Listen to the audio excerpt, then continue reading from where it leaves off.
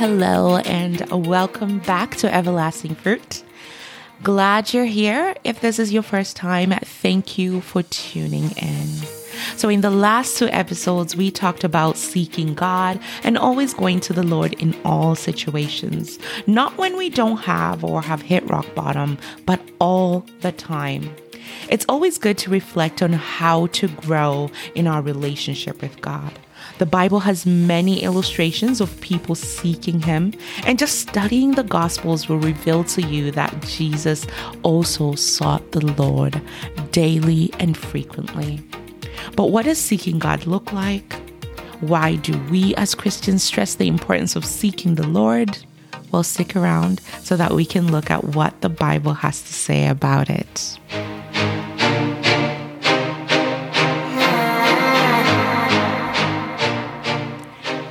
You're listening to Everlasting Fruit with B. Charles. The purpose of this podcast is to encourage you to seek God daily. It's about learning to be intentional in our walk with the Lord by remaining rooted in Christ. It's about reading to know and love God's Word. It's about producing fruit that brings glory to God. It's a journey of growth and everlasting fruitfulness. Join me weekly so that together we can draw encouragement from the Word of God. I pray that the Lord will use this podcast to move you to seek Him daily for every day and for every area of your lives. Let's get into it.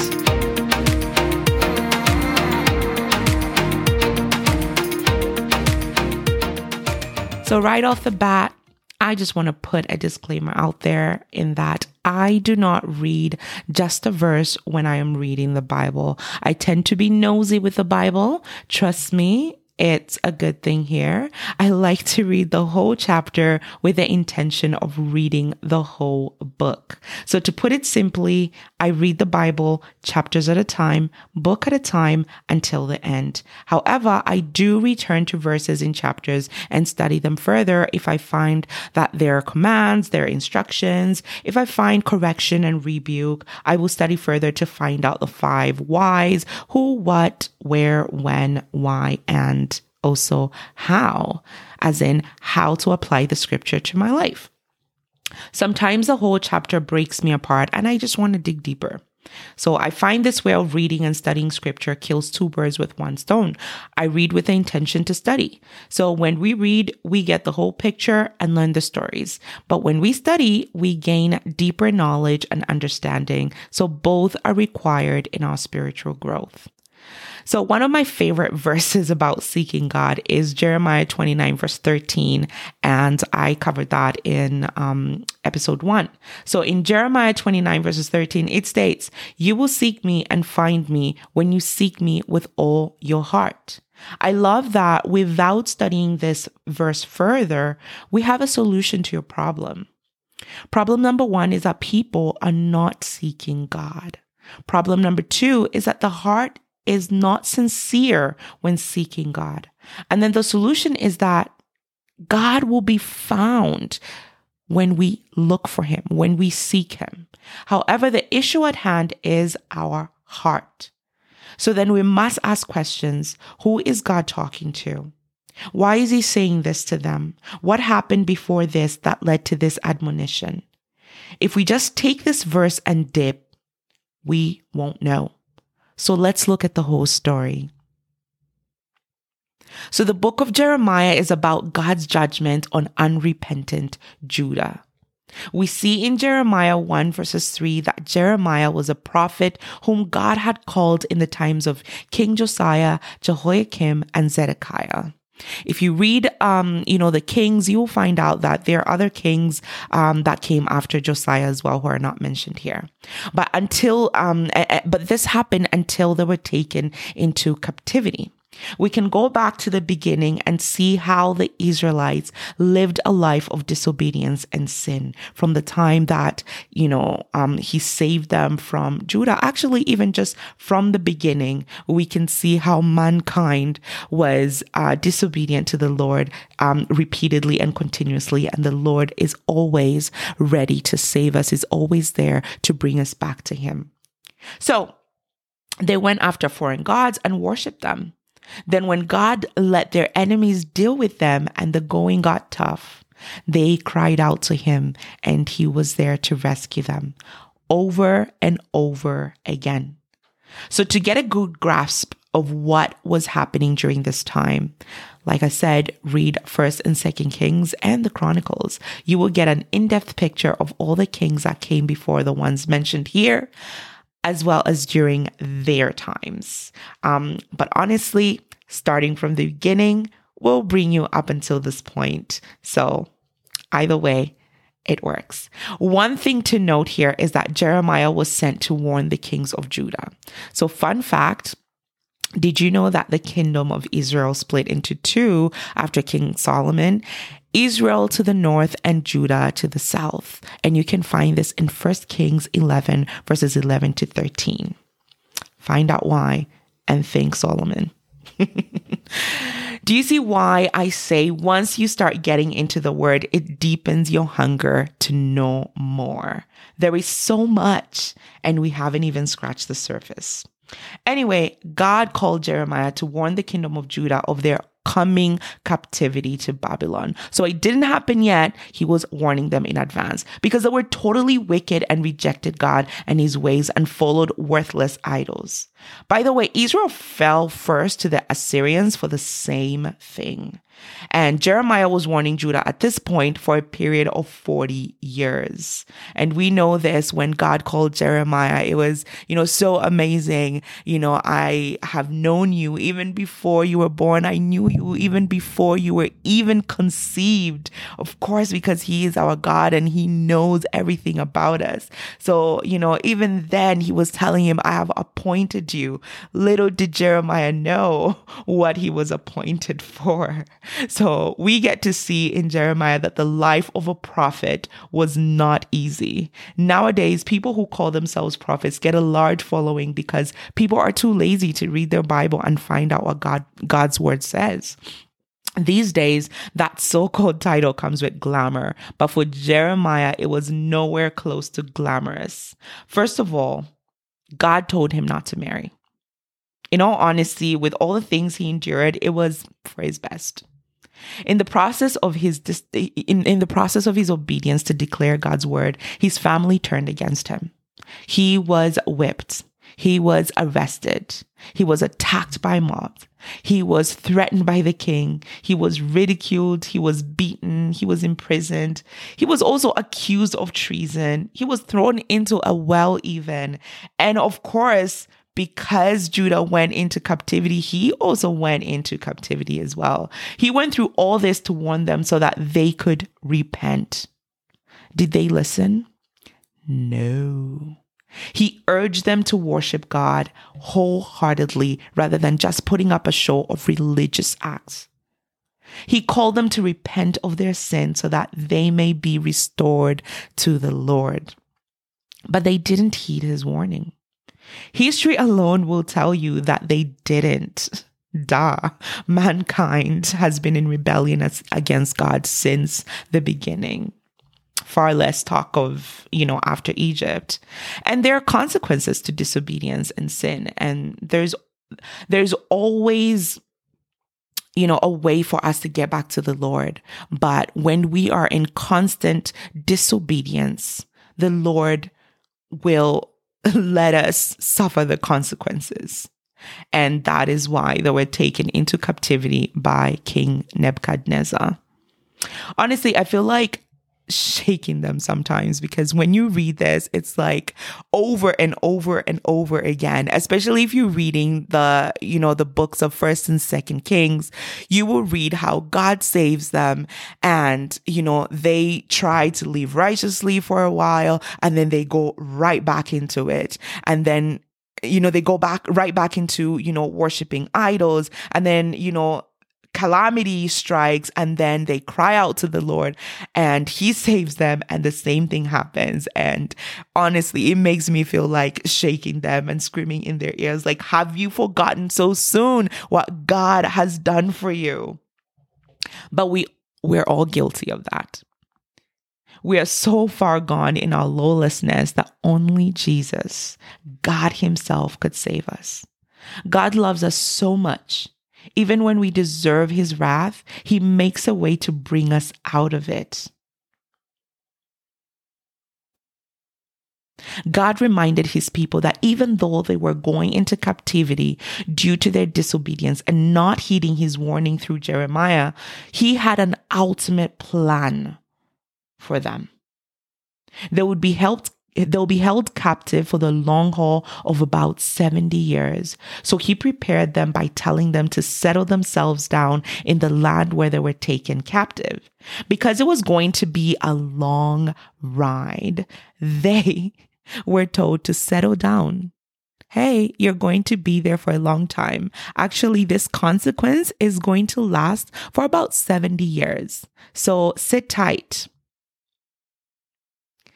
So why was he telling them this? In some chapters, you'll find that because there were false prophets that were coming around, specifically Hananiah, who was lying to the people that the exile would be short. So God needed to remind them and say, hey, I know you're thinking as if, oh, you know what, this is going to be just a couple of years. No, this is for the long haul. And whatever you've been told is not true. Listen to Jeremiah. I sent him, and you're going to be there for the long time. So would you imagine that after turning their backs on God, he was still looking out for them? And that's when Jeremiah 29 verse 11 comes in. For I know the plans I have for you, declares the Lord, plans for welfare and not for evil, to give you a future and a hope. So God is reassuring them that, hey, even though you deserve this, I warned you for years and you didn't listen. I am not abandoning you. I know what I have planned for you, and it is for your own good.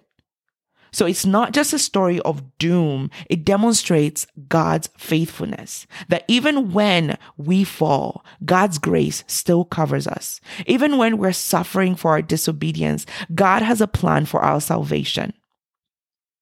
And we can place our hope in him. So in Jeremiah 29 verses 12 to 13, when it states, then you will call upon me and come and pray to me, and I will hear you. You will seek me and find me when you seek me with all your heart. God is near to us when we call to him, no matter how low we have fallen.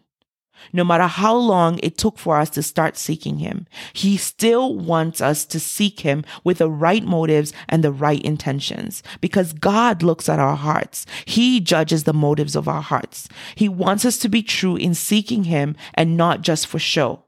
So in seeking, we will find because our whole hearts are set on finding what we search for, which is God. But don't wait to seek him only when you're being chastised. Call upon him now. Pray now. Seek him now. Seek for him now. And what does that look like today?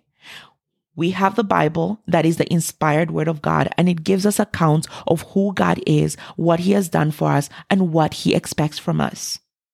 In 2 Timothy verses 3:16, it states that all scripture is breathed out by God and profitable for teaching, for reproof, for correction, and for training in righteousness. So scripture is used to instruct people about God. If you want to know more of God, read your Bible. John Piper once stated, if you want to hear God speak, read your Bible out loud, literally. Then scripture is also used to expose sin, and that is reproof or rebuke. After exposing the sin, there needs to be correction. Because if there is no correction, people will just continue on sinning. They'll continue on in their lawlessness. So once the correction has been made, we can't just stop there. We follow up with training in righteousness so that we may live in obedience to God, so we may live in a way that pleases the Lord. So we seek the Lord through prayer, which are intimate conversations with God where we bare our hearts to him. In prayer, we submit ourselves to him, that his will, not ours. Because sometimes we be praying for people to die. Thank God that only his plans are established. So have mercy on us, Lord. But our prayers can be so selfish. We seek Him through the reading of the Bible. We don't just stop at reading the Bible. We need to reflect on what we're reading and let it sink in. And that's called meditation. In Joshua 1 verse 8, it states that we must meditate on the Word of God day and night. That is to spend time reading, reflecting on what we read, thinking about its application and applying it, keeping it in mind continually. And we do this by rehearsing the passages again so that we can reflect on it some more. I've heard of people who have read the Bible multiple times, and each time they read it, they learn something new. This is true, and I can testify to that. Further, we study the Word to show ourselves approved. 1 Peter 3 verse 15 instructs that, but in your hearts, honor Christ the Lord as holy, always being prepared to make a defense to anyone who asks you for a reason for the hope that is in you. Yet do it with gentleness and respect. We study the Bible so that we may be equipped to defend it in gentleness and respectfully. We defend it with gentleness. We're not rash in our defense, but with gentleness and with respect, so that others who are curious about our faith may know the reason why we believe, why we hold true to our faith, why we're so radical about it. We also study so that we may rightly divide the word of truth. We need to know the truth so that we may teach it correctly.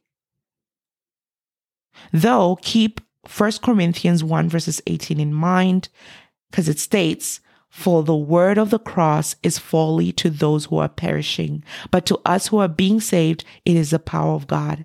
In that even after dividing the word of truth and making a defense for it to those that are curious about it, many will still think you are a fool for believing in Jesus. And some may want to continue in fruitless arguments, and you don't need to engage in that.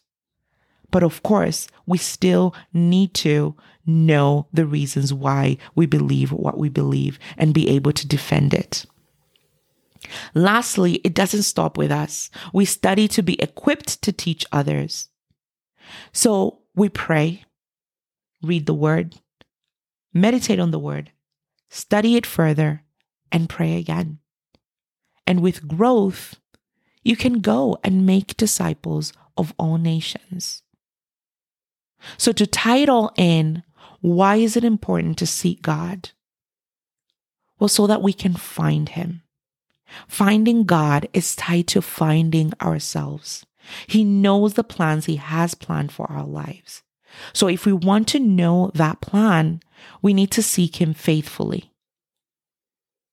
We seek God because He is God, and we can do nothing without Him. I know some will say, well, I don't believe in God, and I'm doing a lot without God. I will leave you with a commentary on John 15 verses 5, where Jesus told His disciples that they couldn't do anything without Him. So David Guzik wrote, it isn't that the disciples could do no activity without Jesus. They could be active without Him, as were the enemies of Jesus and many others. Yet, they and we could do nothing of real eternal value without Jesus. So we've reached the end of this episode, and my prayer is that you are blessed by it and that you may grow in your relationship with the Lord, that you may commit to a plan of reading the Bible daily and be disciplined in it to learn more about God and discover His truth. Have a wonderful time. May God bless you all.